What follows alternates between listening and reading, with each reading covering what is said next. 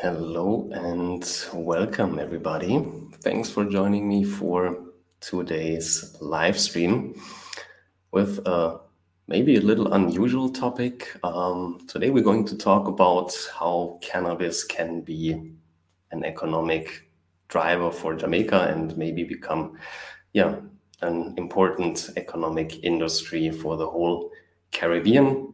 I'm very happy to have two high quality guests today that are way more experts in the field than I am.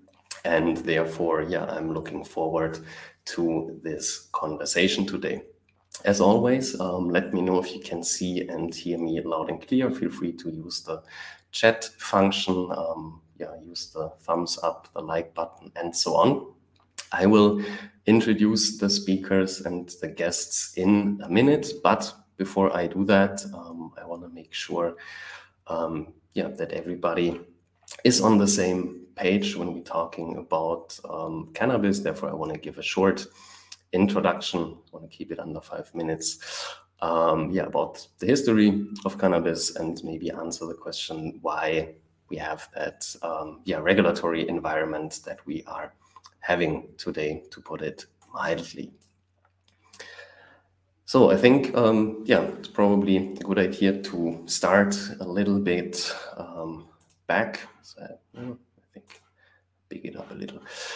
So history of cannabis. It's probably fair to say that cannabis is one of the oldest plants that humans are using. When we look at the history of the usage by humans, then it dates back to at least the 3rd millennium BC when we look at written history, and when we look at archaeological evidence, then we talk about a few thousand years more than that. And of course, it's probably one of the most useful plants that we have out there today. For millennia, it was used for its fiber, for its rope, food, medicine, psychoactive compounds, religious use, recreational use, and so on. And when we look at its origins, it's somewhere came up the first time in the Asian continent. Then it spread out through Europe, Africa, and then in the 1600s to the Americas. And I think we will hear more about the different species and hybrids and so on today. And for a few thousand years, that went pretty fine with the plant so far, and humanity benefited from the properties. And then the 20th centuries happened, and things went a little bit sideways, not only on the geopolitical scene, but also when we talk about prohibition, or in that case, cannabis prohibition. So then the question become, okay, why became cannabis legal and its users criminalized? And that was too fast. There are, in my opinion, two reasons. The first reason are economic and financial interests.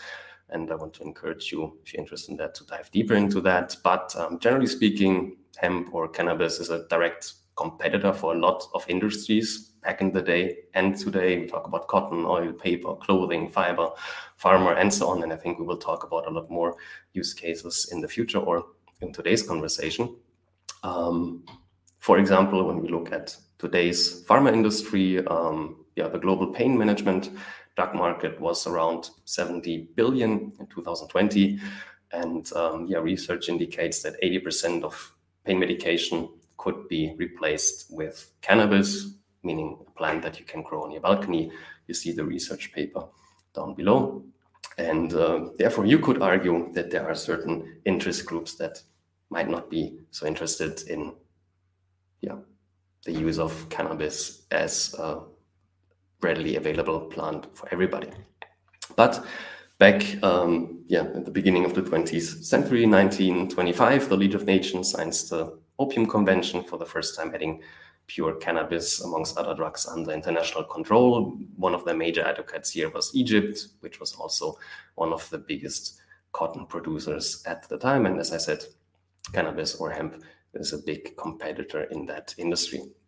Then 1937, the United States passed the Marijuana Tax Act, and basically prohibiting all use of cannabis on a federal level. Again, we saw paper industry, fuel industry, textile industry, and financial interests of companies like DuPont or the Bank of Mellon. And we should remember these names because, a few years later, you should know that guy. Mr. Anslinger was appointed the founding commissioner of the Treasury's Federal Bureau of Narcotics by the department secretary, Andrew V.W. Mellon, who was his wife's uncle. So we have nepotism at its finest here. And that brings me to the second reason why I think cannabis became criminalized, was social control and racism.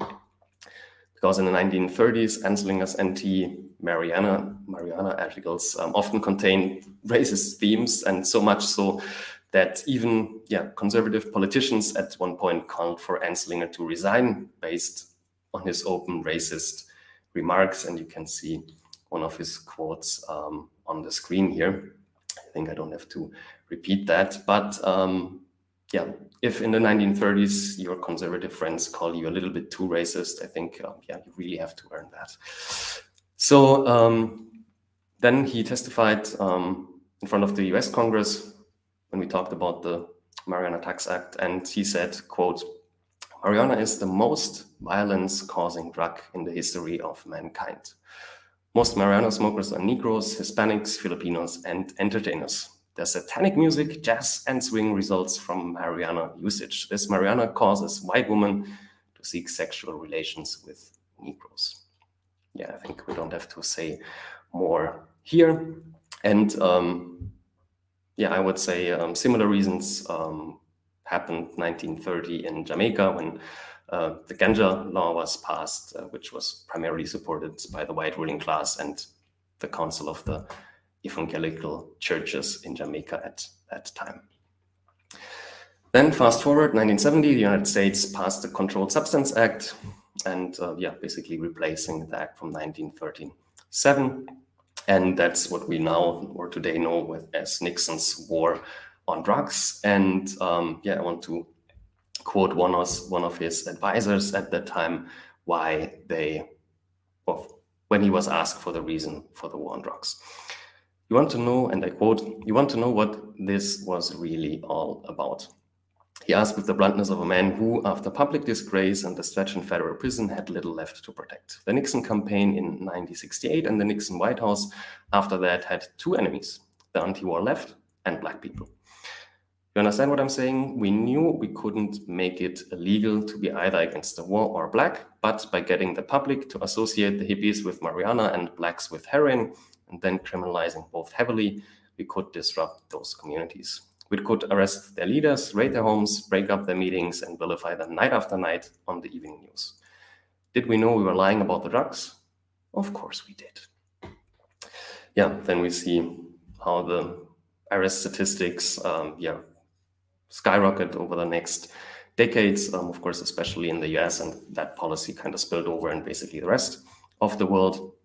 And that's where we are today. So what's the current state of affairs? In Jamaica, 2015, Jamaica decriminalized the possession of up to 2 ounces of cannabis and legalized the cultivation for personal use of up to 5 plants. A little later, Germany, where I'm from, in 2017, Germany legalized medical cannabis, and in 2021, under the new German coalition, they announced plans for recreational legalization. And as we speak, they are in their consulting sessions and talk about how they're actually going to implement that. So I'm looking forward to see how this is going to play out. So today, legal medical cannabis, as you can see here, blue means completely legal, green means legal for medical use, and then for recreational use, everything that is red, of course, is highly criminalized. Orange and yellow areas are kind of decriminalized, and blue is legal. So what are the goals, not only for today's talk, but in general? I think globally, number one should be the goal to decriminalize and legalize cannabis in every country. No human should be criminalized, dehumanized, punished, thrown in jail for the possession or use of a plant, in that case, cannabis. And of course, what we will talk a little bit more in detail today, a policy and a legal framework for a legal cannabis industry. Yeah, I said that earlier. I think the war on drugs is probably one of the longest ongoing human rights violations of our time. And I think it's time to change that for the better. And that brings me to today's guests. Let me remove my presentation here. Yeah, welcome, Devon Flynn, Chairman of the Cannabis Licensing Authority of Jamaica, and Marcel Emmanuel, probably one of the most known researchers in the cannabis field in the Caribbean. I'm very happy to have you guys here. And let's talk a little bit about how we can use that plant to help the Caribbean, help Jamaica. And let's take it from there. Thank you, Simon. Yeah, man. Thank you, Simon. I cannot hear you, Marcel. Yeah, good morning, Mr. Omari Jackson. Great to have you. If you have any questions for the speakers, feel free to use the chat function. I will bring up all the comments, all the questions as I see them and as I see fit. So, just want to make sure, can you hear me, guys? Is the tech working so far? Can you hear me clearly? All right, perfect. Yeah, looks right. great. Can hear you. Great. All right. So maybe you want to start with introducing yourself so that people know you or know who you are and maybe know a little bit about your background. Okay, I'll start. Thanks again, Simon, for the invitation, and thanks for having us, and thanks for the interest in Jamaica's burgeoning medical cannabis industry. So, Levon Flynn, Chairman of the Cannabis Licensing Authority of Jamaica. I've been the chairman since February 2021, and I consider myself a liberal cannabis regulator, meaning that when you think of cannabis regulations or a regulating body, oftentimes it's just a body that regulates. But I'm of the view that regulation alone will never ever grow an industry. It will simply maintain it. So one of the things that the board has been doing under my leadership over the past year and a half in Jamaica is crafting a wider vision for the Jamaican cannabis industry. What do we want from the industry? What do we want the industry to look like? What are the benefits we want to achieve from the industry? So we've been very much focused on that and looking at the operational elements that we need to move the industry forward. And working very closely with persons like Dr. Emmanuel, some of the local farming groups, some of the other ministries and agencies that are part of the Jamaican cannabis industry. We have a goal and a vision of what we want to achieve, and now it's going through the process of getting it done. All right. Thanks for that, Levon. Yeah, so my name is Marcel Emmanuel. I'm a horticulturalist. I'm a lecturer at the University of the West Indies, Department of Life Sciences. I am the principal investigator for the Life Science Cannabis Research Group, where we conduct research based on understanding quality assurance, maintaining public health and safety throughout the value chain, and how we exploit the commercial production of cannabis from a commercial perspective. I'm the vice chairman for the Cannabis Technical Committee, the Bureau of Standards Jamaica. I'm also a member of the Cannabis Industry Task Force that sits within the Ministry of Industry and Commerce. I also chair the subcommittee for product development. I conduct research on various aspects of the cannabis plant, from entomology to plant diagnostics, to plant pathology, to just understanding basic plant husbandry techniques for cultivating cannabis to exploit commercially and medically. The Caribbean region, as we know, is no stranger to agricultural commodities in terms of production, from sugarcane to banana to rice to ornamental flowers. And now Jamaica, well, the Caribbean region has been known for being associated with, the like cannabis plant. And it has been popularized through reggae music, through Rastafari culture, and lifestyle. So within that context, we see that first world countries have definitely decriminalized or relaxed legislation due to medical persuasions. Within the developing world, it has been slightly different, where restorative justice, not criminalizing and penalizing persons for a small quantities and use of cannabis, but yet we are left with to develop medical industries that really does not fit our socio-economic and cultural norms. Yeah, I agree here. And before we expand a little bit on that, I just want to say hi to some of the guests here now. Omari, greetings again. Good morning. And yeah, Vicky likes the quote, a liberal cannabis regulator. I think that's what we need. Big up, Vicky. Yeah, so maybe let's start there. As you mentioned, a lot of agricultural products, sugarcane, and so on. Don't quote me on the numbers here, but I think agricultural products are around 10% of the GDP and the exports of Jamaica right now. The projected market value of the whole global cannabis market in 2030, meaning like 7-8 years from now, is like $170 billion. So we're talking about good money here.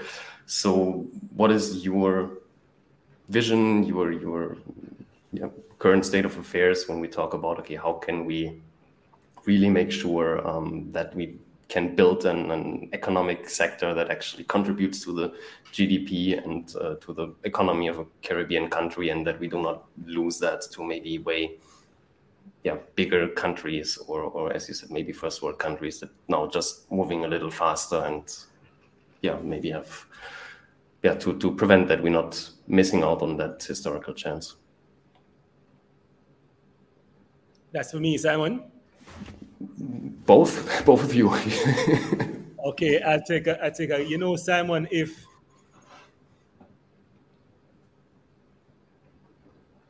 I could have things my way, if the world were mine, and I had a blank canvas in which to create a framework that would ensure the cannabis industry is successful in Jamaica and the Caribbean, I'd first start with the legislations we put in place, how it is written, and the allowances that it provides. And that's important because, the legislations is what guides the operations right. of a country and the different industries. And the regulations that we have in Jamaica now, we've come a long way, being one of the first countries in the region to decriminalize in 2015. But we've been very slow in amending those regulations at the level that's required to match the ambitions that we have. So at a government level, we see the cannabis industry as an economic enabler. We recognize the medicinal benefits of the plant. We're no longer attached to the lie that cannabis has no medicinal use. And we have a strong traditional farming sector that we'd love to include in this industry and for them to benefit economically. Now, to achieve those three key pillars, which I just articulated is actually the vision of the CLA. We need a regulatory support. And unfortunately, we have not been able to make those regulatory amendments as quickly as we'd like, but it does remain a priority. So that is a starting point for us to maximize on the benefits and to have the cannabis industry contributing to GDP and being able to address some of those restorative justice issues Dr. Emmanuel alluded to. We need that strong regulatory framework in place. Once we've established that regulatory framework now, you then go about realizing the vision and putting the things in place.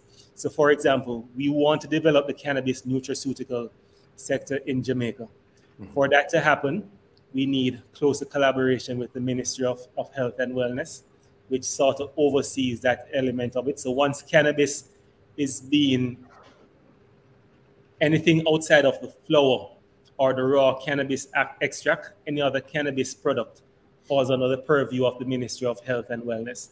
And we've been lobbying that ministry for the longest while for us to get to a place where we can develop a cannabis nutraceutical sector, where we can have different cannabis value-added products. So sublinguals, cannabis-infused water, whatever it is, topicals, whatever it is. But in order for us to do that, we need to develop the policies in place. We want to have these value-added products available in pharmacies across the island. We want to have a system in place where a doctor can recommend a cannabis product or write a prescription for a cannabis product, as it is in Germany, I believe, has that in place. I know Canada has something similar as well. Uruguay as well. I believe cannabis is distributed through pharmacies. So that's where we want to get to. And that's very important, because if we get to that stage, we then open up the industry to the entire nation. We have almost 3 million persons. That's a good base with which to work to create a commercially viable product. And once we can do that, we can start impacting more persons through the health benefits of cannabis. And then we can also start generating more revenue. We can start employing more persons. And it's at that point where the government and licensees have a much better opportunity to realize those economic goals thereafter. Right. So from a regional perspective, cannabis is definitely the most intra-regionally traded horticultural commodity and has the highest commercial value or the highest economic value within its raw state. So cannabis has always been a mainstay within the informal economy based on villages, communities, from a traditional point of view. And we have seen where regulations has brought some level of foreign direct investment within the region to promulgate the development of the sector. That has some positives and also some negatives. And we see where the region is really looking to create an internationally inclusive industry for trade. But we need to understand that within the region, we have a high or an abnormal level of consumption patterns or cannabis usage within this region. So how do we develop our local industries to sort of encapsulate that sort of value is going to be critical in terms of developing the sector from a holistic point of view. We have seen where Jamaica has exported more than 150 times to more than 10 different countries globally, and this is forthcoming information, but there is still a lot more that needs to be done to encapsulate the sort of value that could be created locally based on creating the sort of inclusion from the traditional cultivators who would possess some indigenous knowledge. In recent times, we have seen where the seizures that have been taking place from the traditional cultivators has been significantly more since decriminalization. Reasons for that we are sort of unclear, but what it's actually showing us is that the traditional farmers do have a level of organization within their sophisticated value chain to generate the sort of capacity that would be needed to facilitate international trade. We have seen where the licensees have been struggling to develop that sort of capacity based on production. So in terms of trying to merge the indigenous knowledge, the traditional cultivators with the technological advancements that the foreign direct investment has brought to the shores needs to gel a little more to be able to create the sort of employment and commerce that would be needed to inject the sort of capital that would be needed to sustain this industry commercially. Mm-hmm. Yeah, I would agree on that, and then we'll want to dive a little deeper into that specific area. But before I do that, we have a lot of comments here, and to answer Vicky's question, yeah, of course, you can answer these questions, can ask questions all the time. Just write out questions so that I can find it in the chat, and then I will bring it up, and our guests are more than happy to answer it. And of course, we always use very diplomatic wording over here. Yeah, another guest, good morning. Unfortunately, we can't see your name. That's usually because you have it hidden in your privacy settings. So yeah, thanks for joining us. Don't know who you are, though. Let me see. What else? Yeah, Vicky says, does the regulatory framework have to be excessively focused on enforcement rather than on facilitatory? Yeah, I think we can probably all agree on that we should focus more on the, setting up a regulatory framework rather than criminalizing people. I'd love to just touch on that question. Yeah, sure. Go ahead. Great question, Vicky. One of the things I noticed after becoming chairman is that there is based on the premise on which the CLA was established, it was heavily focused on being, I'll call it a regulatory hero. So we wanted to prove to the world that given Jamaica's reputation as a country with wide illegal cultivation and a transshipment point for drugs, I believe the thinking was we wanted to prove to the world that we can have a regulated industry and follow the rules by the T to the T, having no allowances, not allowing anything to seep through. And so the Cannabis Licensing Authority was really built more, like I said, as a regulator and as an enforcer. We've been slowly changing that culture, and that is significantly important because the Cannabis Licensing Authority has a staff of roughly about 66 persons. And the team that's there, the operational team on a day-to-day basis, I try to emphasize to them as much as I can how important their role is, that the government, the investors, the local farmers essentially are depending on them to make the industry work. So if the team is focused more on enforcing and policing the industry, then that leaves little room for growth. What I'd like to do is shift that around where we're facilitating, but facilitating within the requirements of the law. And that opportunity exists, but it requires a particular mindset from the team. So yes, Vicky, we have realized that, and we're slowly working on changing that culture within the authority and achieving that within the regulatory framework.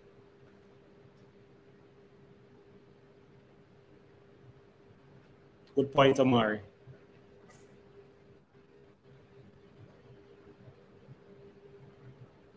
I'm not hearing you, Simon. I'm hearing you, Simon. You're muted.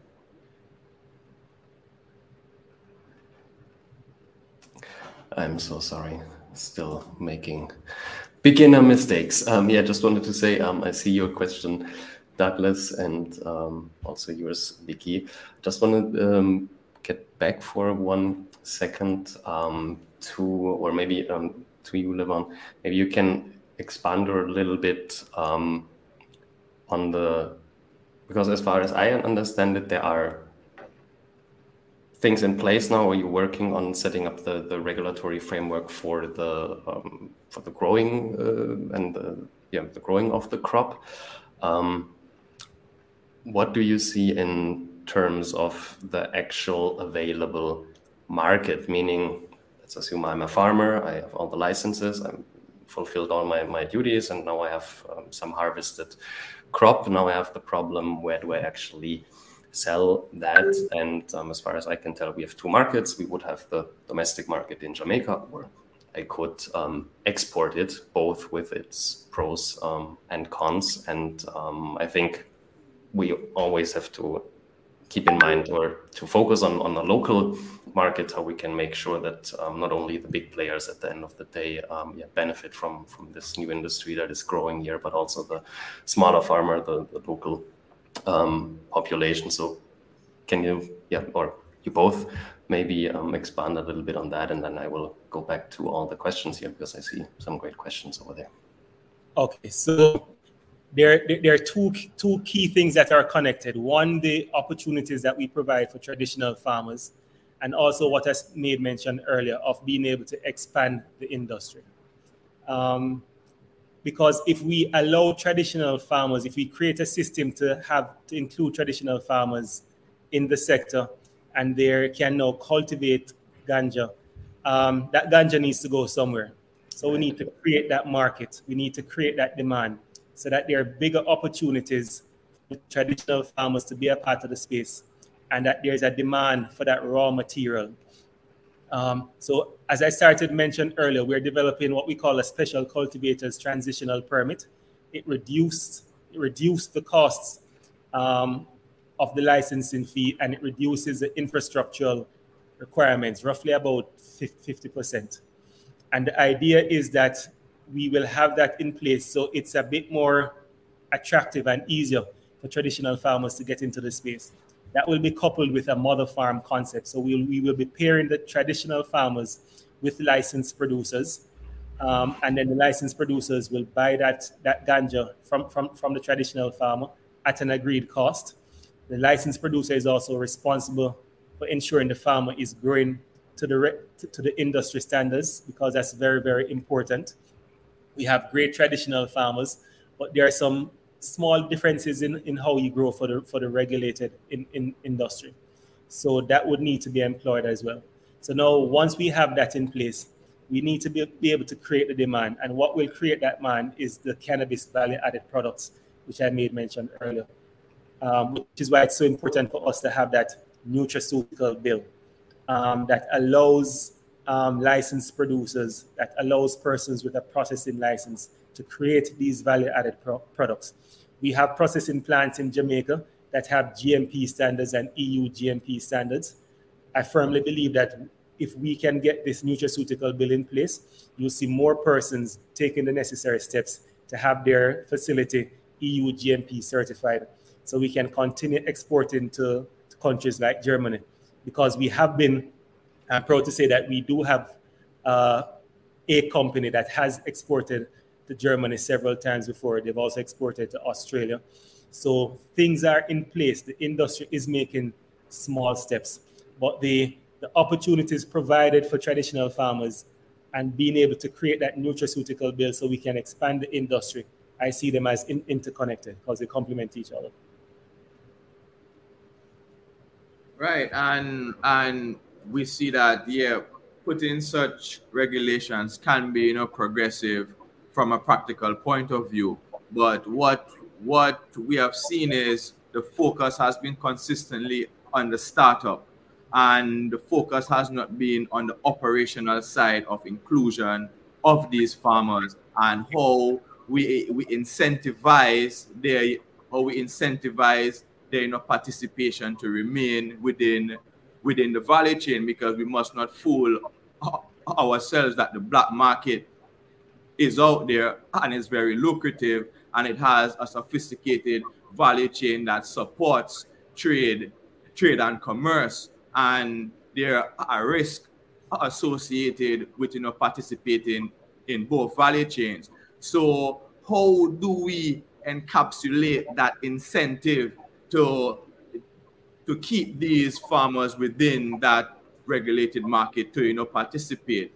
There needs to be more understanding of the requirements, the capabilities of these farmers' willingness to actually participate. For example, any cannabis farmer who cultivates cannabis in the past knows that selling his cannabis as wet weight does not possess the sort of economic value versus doing the post-harvest work and selling it as a dry product. So understanding, so what we have seen to is the persons who tend to draft these policies and regulate these and write these regulations do not necessarily have a full understanding of what takes place in the field, what takes place within the brain of these traditional farmers, and how do they see themselves participating. So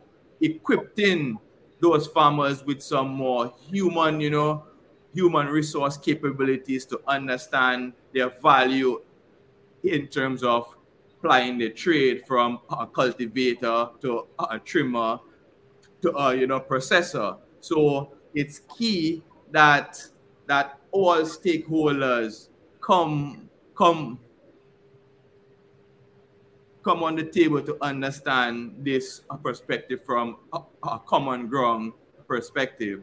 And we have seen where Jamaica has granted 100 licenses so far, and we have possibly like 40 odd dispensaries so far. But still, when you visit these dispensaries, you do not see the level of activity, the level of commercial activity that will be sustainable to generate this sort of commerce locally. And we need to see more of that happening. And as Mr. Flynn said, that in order to facilitate commerce, it takes more than just policing and enforcement. As one of my colleagues said, Dr. Knife, regulations and enforcement definitely stifles commerce and ability to be creative, right? Jamaica has brand equity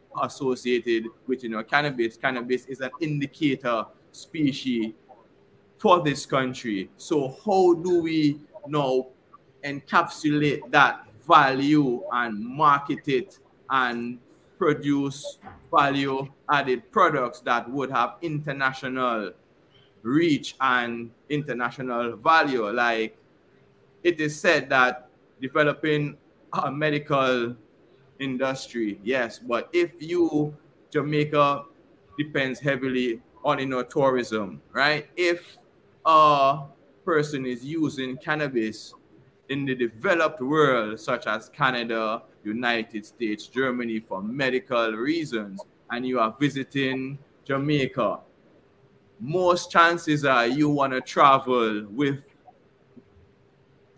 your medicine that has been approved and so on in your jurisdiction.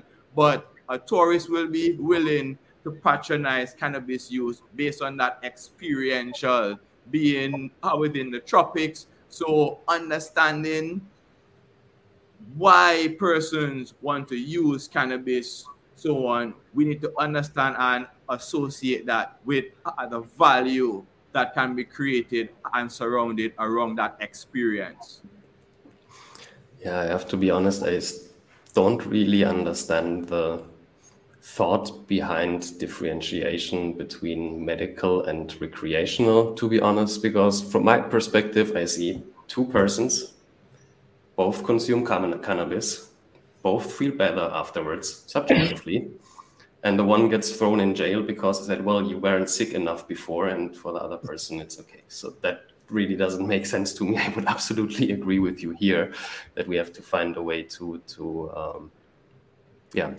access both of these markets from a strategic perspective. But you said something very interesting, and I want to expand on that, on the brand value on the one hand with the Jamaica, but but also from a cultivator standpoint, because I would say Germany is relatively cold and not so sunny compared to Jamaica. No. So, and I know that you did some research here, like how, because I'm thinking, isn't it way cheaper to grow cannabis in Jamaica where you don't have to supplement with artificial light compared to, let's say, Europe or Canada or something, and therefore you also would have a competitive and economic advantage? Is that correct? Yes, and we have seen where that has been a global move, where we see some of the poorer countries globally, like Lesotho, Zambia, they have relaxed legislation in the aim to attract foreign direct investment to their shores, and it has been very similar within the Jamaican context. And what we have seen, what we will see is, as the world becomes more liberal based on cannabis legislation, we will see production being pushed more towards the equatorial region, where land is going to be cheaper, water availability, land, labor, and utilizing the solar radiation, which will reduce the cost of production significantly. So the onus is on these countries to get themselves ready to understand exploiting cannabis production from a commercial standpoint with proper standards in place to meet public health and safety and maintain environmental stewardship by cultivating and producing cannabis biomass. Right. So you would also agree that Jamaica has really a location or geographical advantage in. Yes, even you've seen with just within the Caribbean archipelago, where Jamaica has a significant advantage compared to the other regional jurisdictions, in the fact that Jamaica is considered the only true Caribbean island, in the essence that the entire Caribbean, the entire island is surrounded by the Caribbean Sea. The other countries have the Atlantic on one side versus Caribbean Sea, and this brings a different climate. We have even seen locally within the Jamaican context where the traditional cultivating regions has always been more situated on the south coast, which gets significantly less rainfall compared to the north coast. So understanding your biogeographical demographics in exploiting cannabis. Cannabis is a drought-tolerant plant by producing more resinous material when it's flowering. So understanding when should you cultivate, understanding how do you cultivate, and the sort of germplasm that will give you commercial biomass by using less inputs and less energy costs. We need to enhance that research and fund more research to understand that. Where we have also seen that coming out of St. Vincent, we have seen where the data collected from seizures have suggested that the contribution and value of cannabis production outweighs banana production in the 1980s. Wow, okay, I didn't know that. All right, let's jump into some questions, because they're piling up here and I want to make sure I don't miss anybody. Here we go.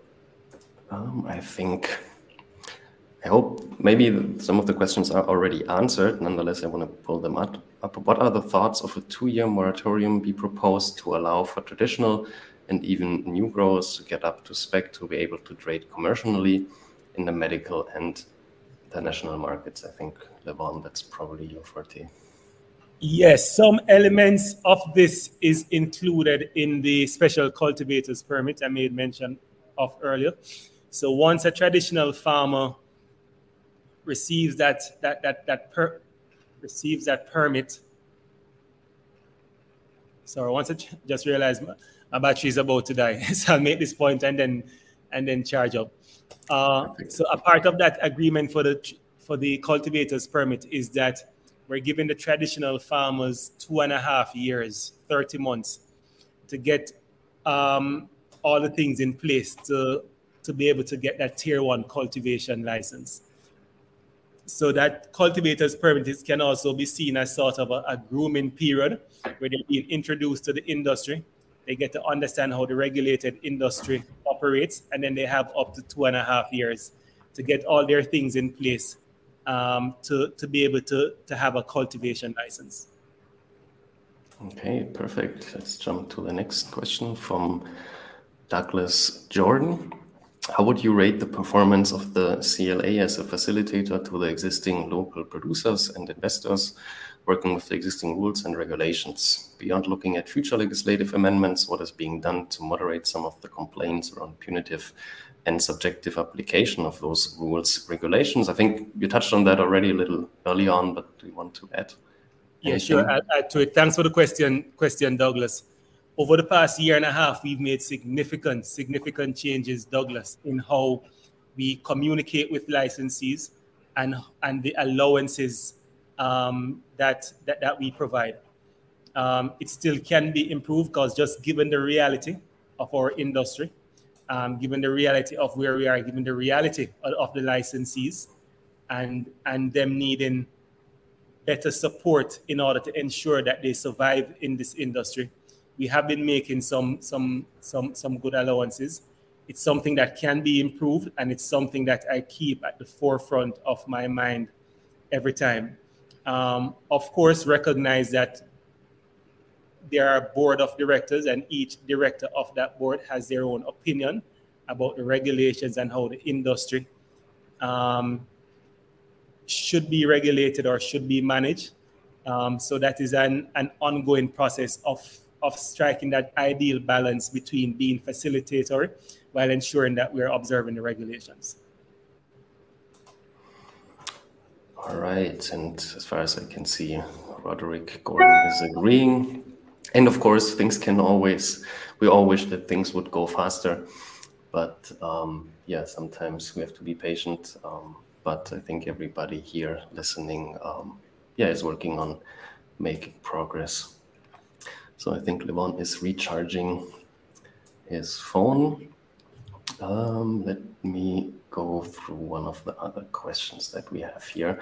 And Michelle, if you want to add anything, feel free to jump in at any time. I think that's a good question from Robert Moore. How do you get... Mr. Robert Moore, from a cultivator perspective, it would not be GMP. GMP, good manufacturer practices, that's for more your processing plant. For your production facility, it's going to be GACP, good agricultural animal collection practices. And that takes a lot of operational procedures. It takes the development of standard operating procedures, facilitate training of your staff. You need to have certain staff amenities in place, and then you invite your auditors to provide an inspection, and then they will make the recommendation if you are compliant based on GACP compliance. Do you have a ballpark from your experience what kind of financial investment that would be to fulfill all these requirements? So far, it has been sort of challenging to understand what the sort of financial cost is, because you have local bodies that facilitate local audits. But in terms of being Jamaica, not being a member of, I can't remember how the actual grouping, but the fact that an international auditor must come to the local shores to provide that level of auditing. So in terms of those sort of services that needs to be facilitated to generate the sort of economic commerce necessary, we need to see more being done from a public-private sector partnership to enhance these sort of requirements, such as services for GMP, such as testing requirements to validate products, to understand certain inputs and residual levels, microbial content. so forth. So we need to see those sort of infrastructural developments and servicing being affordable and being available to service other industry from an operating perspective. Okay, anything to add from your side, Levon, regarding the GMP certification? No, I think Dr. Emmanuel said it well. Perfect. Then yeah, and it's very difficult because in order for you to facilitate international trade, compliance of these GMP and GACP standards are very rigid. And this is where the capacity and training and certification really comes in to develop the human resource competence locally to be able to facilitate that like level of quality assurance throughout the value chain of cannabis. Right. Let's talk a little bit about another aspect, which I hear primarily from the US market, from Andrea McKenzie. Access to banking and finance is essential to any industry's growth, which is restricted due to the correspondence banking from the USA. Because we all know on a federal level, it's still illegal in the US. Without readily easy access to the capital, I don't think most traditional farmers will be able to develop their businesses. What alternatives are in the works to improve access to banking for all industry stakeholders? Complicated but important question. Can you say anything about that? Thanks for the question, Andre. I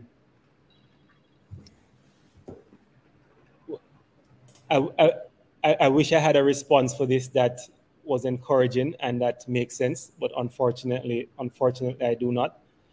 And I don't, because with the current illegal status of cannabis at the federal level in the US, and as Andre alluded to, the corresponding banking issue, based on conversations we've had with the banking sector in Jamaica, no one is willing to touch it or be a part of the industry in any way, given the corresponding banking issues and not wanting to lose their banking license or get into any issues. Outside of that, I'd certainly love to throw back the question to the guests, to the participants. If there's a solution based on your understanding of Jamaica's financial sector, if there's a solution out there, I'm certainly open to it.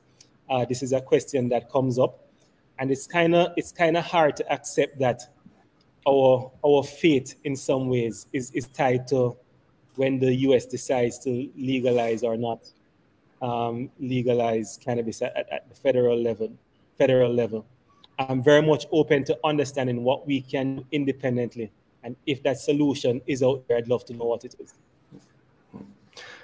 Yes, and if I may just add something, like, because banks can outright fund and provide the sort of startup capital that's needed to fund legal cannabis business with the sort of security infrastructure, the sort of fencing requirements, the sort of operational costs that's needed if you want to get to commerce. And what we have seen is, so because of that, we have seen the foreign direct investment model has been mainstay. And within the Jamaican context, that has really not allowed for the inclusion of the traditional farmer, because they are not able and were not able to forge these sort of partnerships with the foreign investor companies to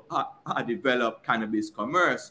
So what we have seen is, research has definitely pointed out that the partnerships because Jamaica laws also states that in order to operate a cannabis business, 51% ownership must be local or locally owned.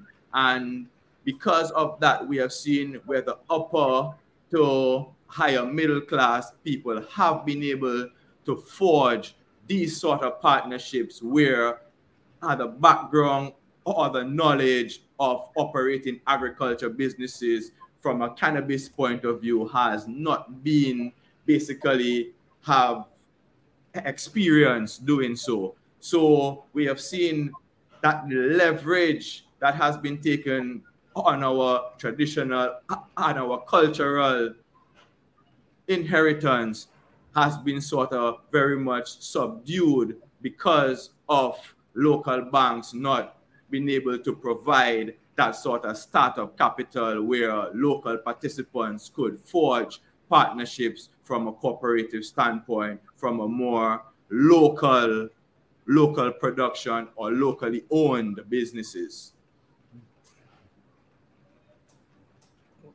Yeah, and maybe I can add 1 or 2 sentences to that, because as some of you know, I have a finance background, and as far as I can tell, we have basically 2 problems here. One is for sure that a lot of the banking goes through the US with the federal situation still illegal, but that's one side. But then the other side, that basically the banks in Jamaica are lacking the necessary infrastructure to connect basically to the international financial payment system, which are, because they, at least of the viewpoint from the regulatory bodies, do not fulfill their money laundering and so forth requirements, which of course comes from the whole drug trade and so on. So I think it's a very complicated topic, and as Levon said, I'm not sure how Jamaica itself can solve that problem, because it's on so many levels. Well, I think what we've also seen is that a lot of, given this financial predicament for the cannabis industry, what you've seen a lot of persons doing is forming linkages with family members or close friends and pooling their funds together because of the lack of the ability to get a loan from the bank. And that's very interesting, because that sort of ties back to that very communal theme of about ganja in the first place, where it's a community and people coming together. So that has been one approach I've seen people taking locally. Yeah, I think. And we have also seen where the large diaspora interest in seeing the promulgation of the industry reach international shores has a lot of enthusiasm and a lot of interest, and many of these partnerships that have been formed have had a lot of diaspora influence in terms of supporting business, commerce, startup capital, and so forth. So the diaspora interest is definitely there to sort of want to see and facilitate the sort of international commerce that can actually happen from Jamaica. But we also need to be very careful based on how do we capture that brand equity from a value perspective, because I have seen instances where certain foreign direct investor companies, they bring a turnkey greenhouse, they bring the grower from Canada or wherever. The interest is to land a plane with 2,000 clones, they import a container of soil, and then the aim is to export it to the international shores and market it as Jamaican grown. But how much really does that contribute towards Jamaica? And we all know, if you go to Germany, Canada, any first world country, and you visit a dispensary and you see Jamaican grown, you will definitely at least want to patronize that product in some way. So the brand equity is there, but more needs to be done to understand the geographical indicators, the sort of inputs to really facilitate that sort of local injection into the economy.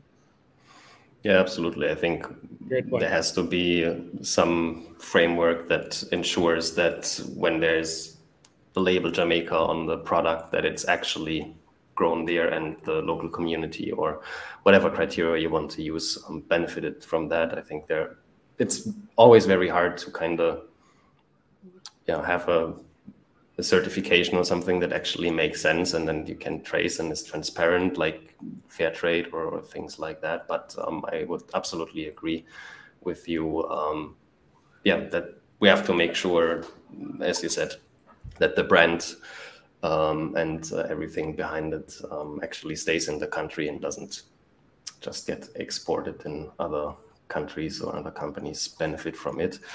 And that probably ties in with the comment from Roderick here. The issue is how we were able to exempt use without full recreational use. It is a complex socio-economic issue. And absolutely. I think that's kind of the problem that we see in Jamaica right now, that the recreational market isn't really accessible.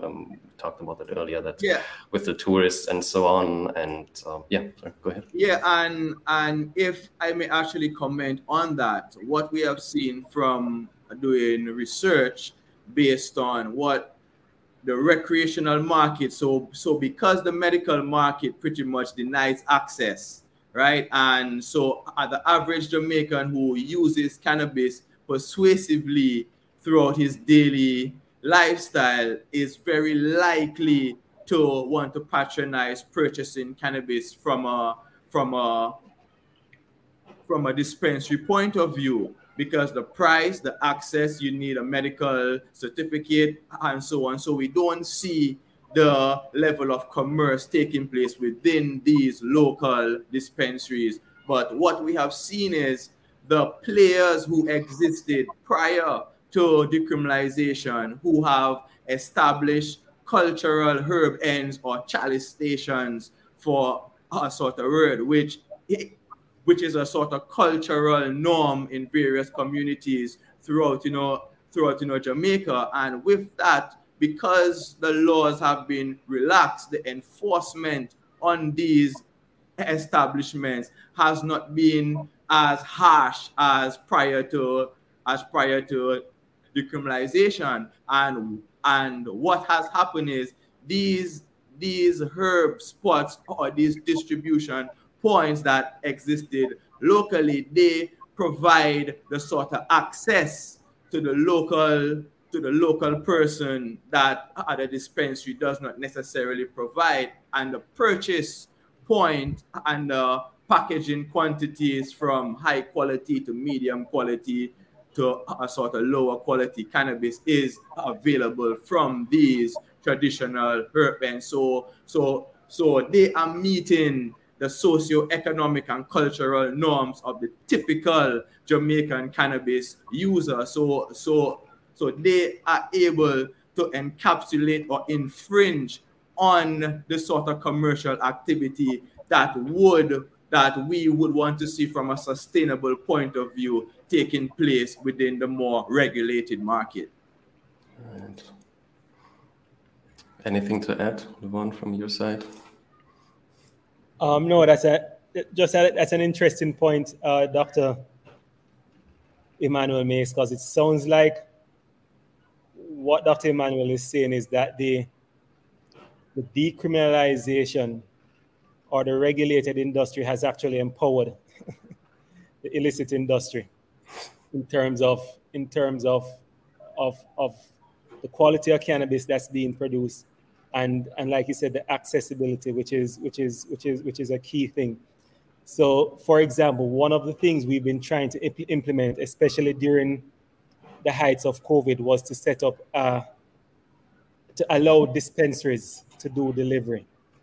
And we went through this very long and onerous process of trying to figure out how we can make it work within the regulations, and dealing with a lot of pushback from several sectors, several sections of the sector. So now we're at a point where the herb houses cannot offer delivery. But that is, from what I understand, in the illicit market, that's one of the key advantages that they have, yes, that someone can call them and they can have it delivered. So this ties back to the point I made earlier about we have to find ways to make the regulations work for us. The regulations doesn't need to be a static thing on a piece of paper and then we'll follow it to a T. That makes absolutely no sense. We have to have a culture and a mindset where we're making the regulations work for Jamaica and Jamaicans. If we're not achieving that, then we're not fulfilling our job to the fullest. And that's something that I carry with me every day. I need to find a way to get the regulations working for us, for it to be practical, for persons to feel the benefits of the regulations. We've made some small wins, but there's a lot more to be done. And that's what drives me, and that's what drives the board, finding ways to make it work, even within all the different challenges and battles that we have to fight. Yeah, I think that we are here, and I would absolutely agree. And maybe we can use the last 20 minutes to get a little practical here, because I think the overarching vibe that I get is that we made a great step with the decriminalization and the medical market that we have, but that's only very small part of the accessible market for the traditional Jamaican farmer. If you don't have a lot of money to go all through the international certifications and export internationally, and so on. So first of all, everybody watching, listening live right now, put all your questions in the chat now. Put question before that, because running out of time otherwise, and I want to get all the questions in. That being said, the first one comes from Robert again. Where can one go to initiate the process of certification? So what would be the first starting point? I'm a farmer. I want to grow cannabis. And where should I start? What would be your recommendation to get the first information, get the certification, and think about how can I actually turn that into a legal and viable business model? All right, so Go ahead. I was just going to say a good starting point from the regulatory standpoint is to start at the CLA website, cla.org.gm. It has all the basic information in terms of what's required for the different licenses. You can also download the application forms there. So just as a starting point, just to whet your appetite and to build your knowledge base and your awareness of what is required, that's a good starting point. Yeah. So in terms of GACP certification, you would definitely first of all need to understand what is the requirements for GACP.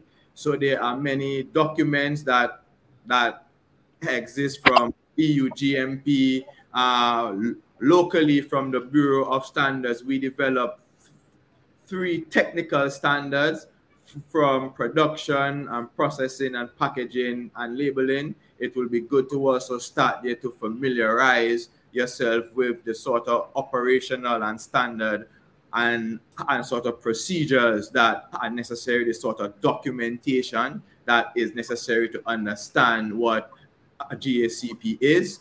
And in order for you to facilitate the audit, you must have the level of standard operating procedures in place. It's around 148 SOPs from technical cultivation SOPs to sanitation to how you manage your staff and your HR competence, level of record keeping and documentation, the level of legal documents that should be in place, from the CLA cultivator's license to water testing to environmental monitoring documents from NEPA and so on, would be necessary in order to facilitate a comprehensive audit where you will be most likely be able to pass and facilitate international trade. So it's a very tedious process.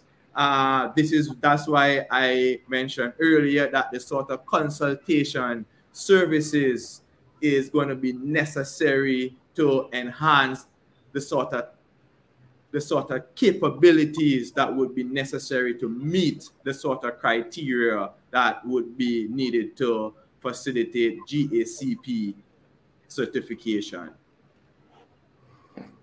All right. So I think that was answered in depth.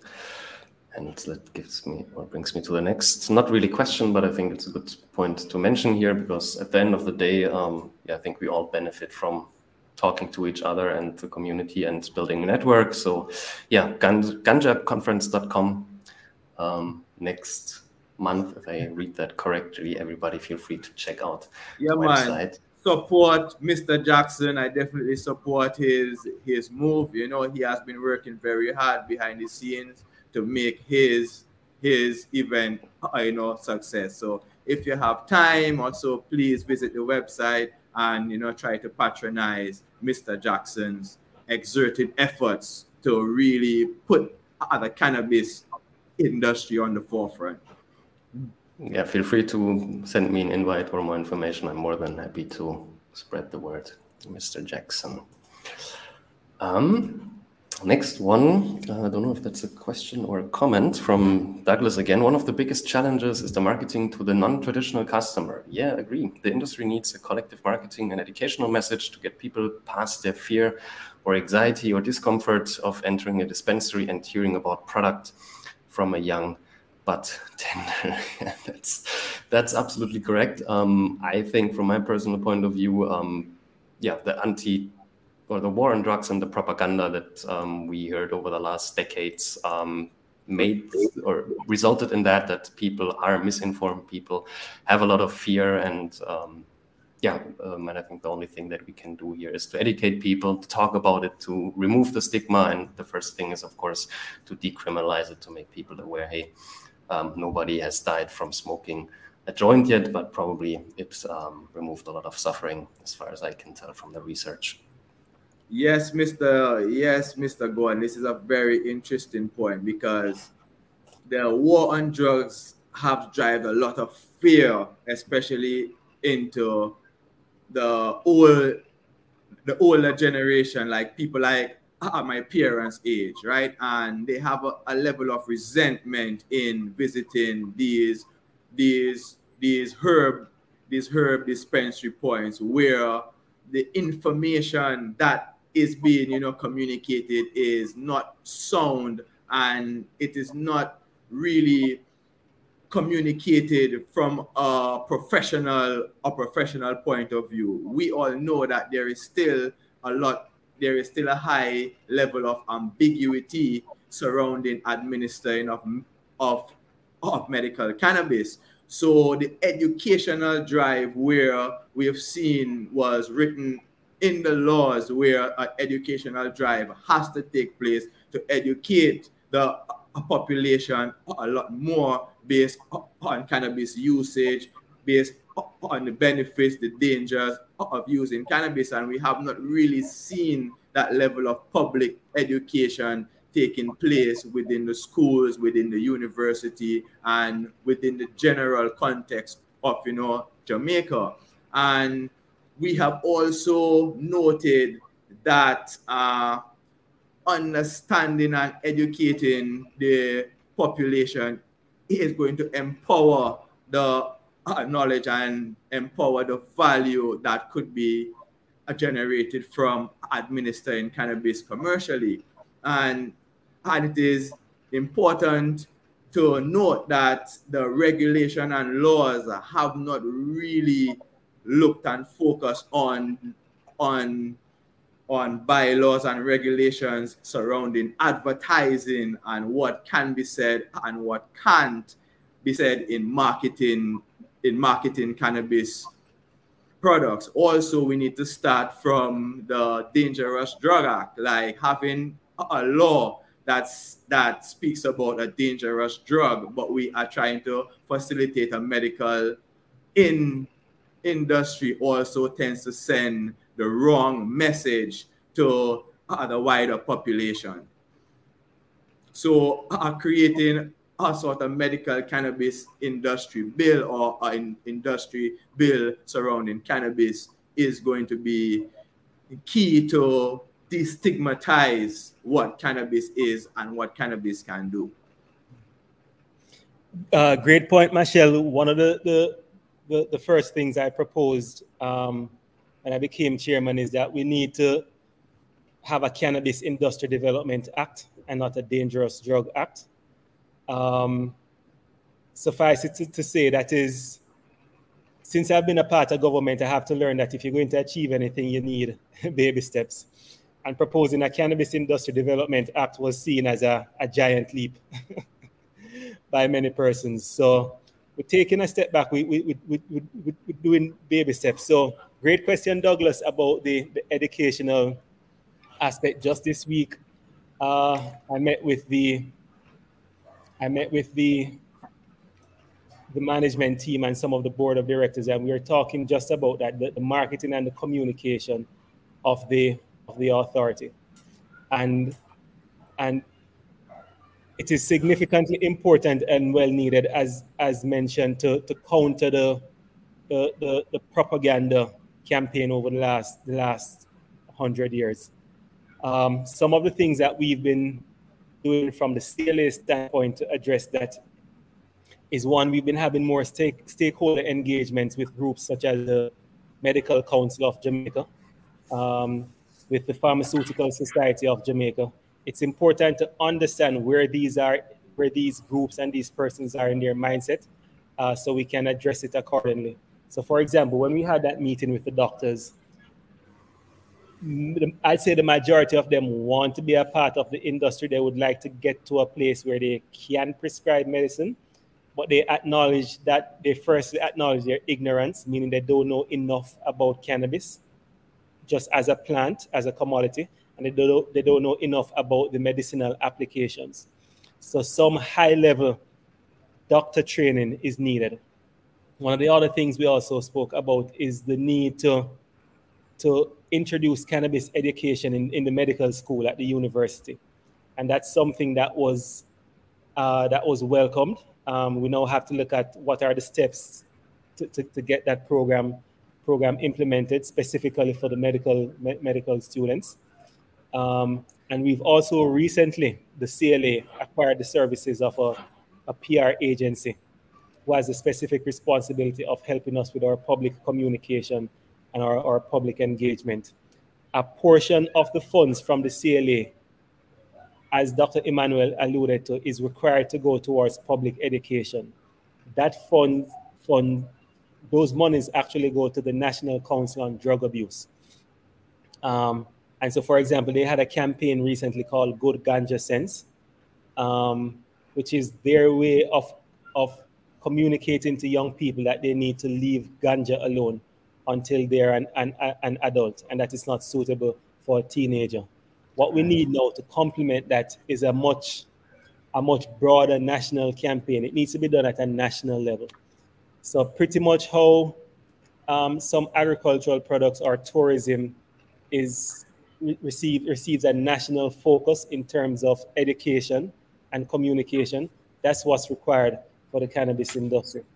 So we need to get to a place where we can have in schools, essay competition is a big thing in primary schools and high schools in Jamaica. We need to get to a place where we can have an essay competition about the medicinal benefits of cannabis, and getting students to a place where it's not being approached as a drug, it's not being approached as something that's going to make it crazy, it's not being approached as something that's illegal. It's simply being approached as a plant, no different from mint or rosemary that has medicinal benefits. And the task for them is to explore these medicinal benefits and write about it. So there are different layers and different ways of how we can approach that public education, and small steps are being taken.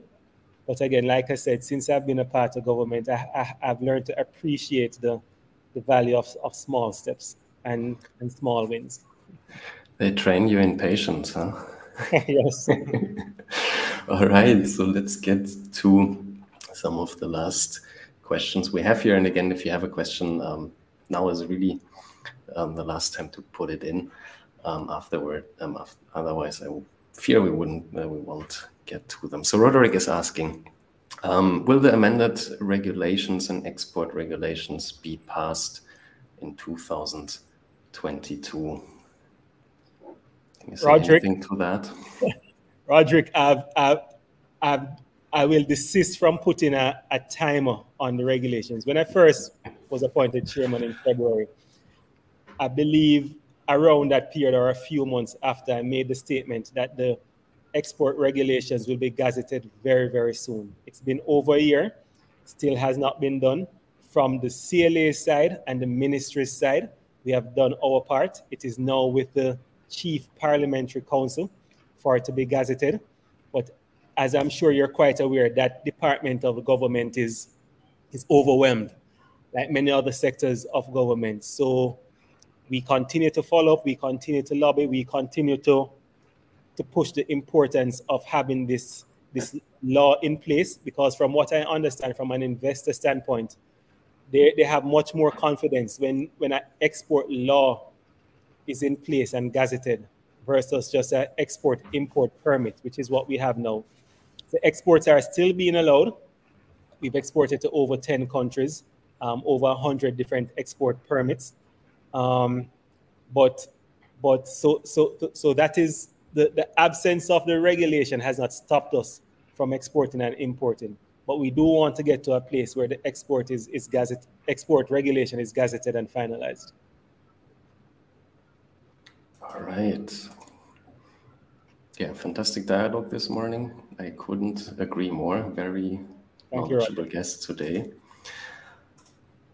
And of course, support Amari and ganjaactivist.com. Yes, and yes. ganjaconference.com. That's marketing over here. And yeah, I think I can only agree with Roderick here that we all support the chairman and of course the doctor with your work, even if they are small steps, and I think they are very important. So let me go through. No, I think we went through all the questions. By now there are a lot of more comments, but I think we answered all the points so far. Yeah, anything to add from you, gentlemen? Anything that I forget to ask or to touch on? I think we have a few more minutes left, so feel free. Yeah, what I would just like to add is, like, as more regional governments get on board and want to engage cannabis commerce from a legal point of view, there are lessons to be learned from the Jamaica model based on what has taken place, where we are, and where we plan to go here. We have seen where one of the major setbacks is, yes, we amend the Dangerous Drug Act that sort of facilitates the development of a regulatory authority, but cannabis being an interdisciplinary approach to understanding commerce from the legal point of view, from the scientific point of view, from an agricultural point of view, from a social point of view, we need to amend the various laws, the various agencies, the various departments that could support the forward, backward, and cross linkages to make the industry more commercially viable. All right. Yes. And sorry, go ahead. Yeah, totally agree with Dr. Emmanuel. You know, I'm very passionate about the cannabis industry, and there's nothing more I want than for Jamaica to have a successful cannabis industry, primarily because we deserve it. Dr. Emmanuel alluded to the brand equity that Jamaica has. No other country can compete with Jamaica on that. We have a strong tourism product. Wellness tourism is booming right across the world. Cannabis and tourism is a natural link. We have reggae music, which is loved across the world, which is one of the main reasons why we have such a strong brand equity through reggae music and through Rastafari. Those are two key elements of our culture that at a governmental level, we need to stop fooling around and we need to maximize it. We need to focus on it. We need to figure it out.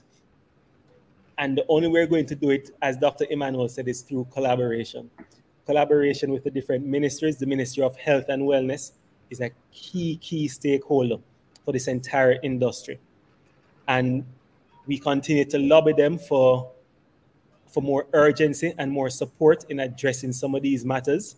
There are simply some things that we cannot proceed with without the full participation and buy-in from the Ministry of Health and Wellness. And that is significant and must never be underestimated or understated. The Ministry of Tourism as well. There's a key opportunity there for us. You know, most Caribbean countries can benefit from an improved GDP. Most Caribbean economies need that support, especially coming out of COVID. Cannabis industry provides that opportunity, but it needs focus, it needs intention, and it requires a strategic outlook on the industry, not just amending a regulation and setting up a regulatory body. That is just the first step of many steps. We need to develop this strategic outlook at the CLA level. That's what we've done. We've developed a strategic outlook. It did not exist before this new board was appointed. And it's now an ongoing process of feeding all the different stakeholders into that strategic outlook. You know, like when you're watching a sci-fi movie and you can almost sort of, if I could transplant my vision and my thought process into the minds of the key stakeholders, we would have a functional and an industry on the path to success in a very, very short time. Because for me, the solutions and the opportunities, they're so obvious. They're so clear. It's right there in front of us.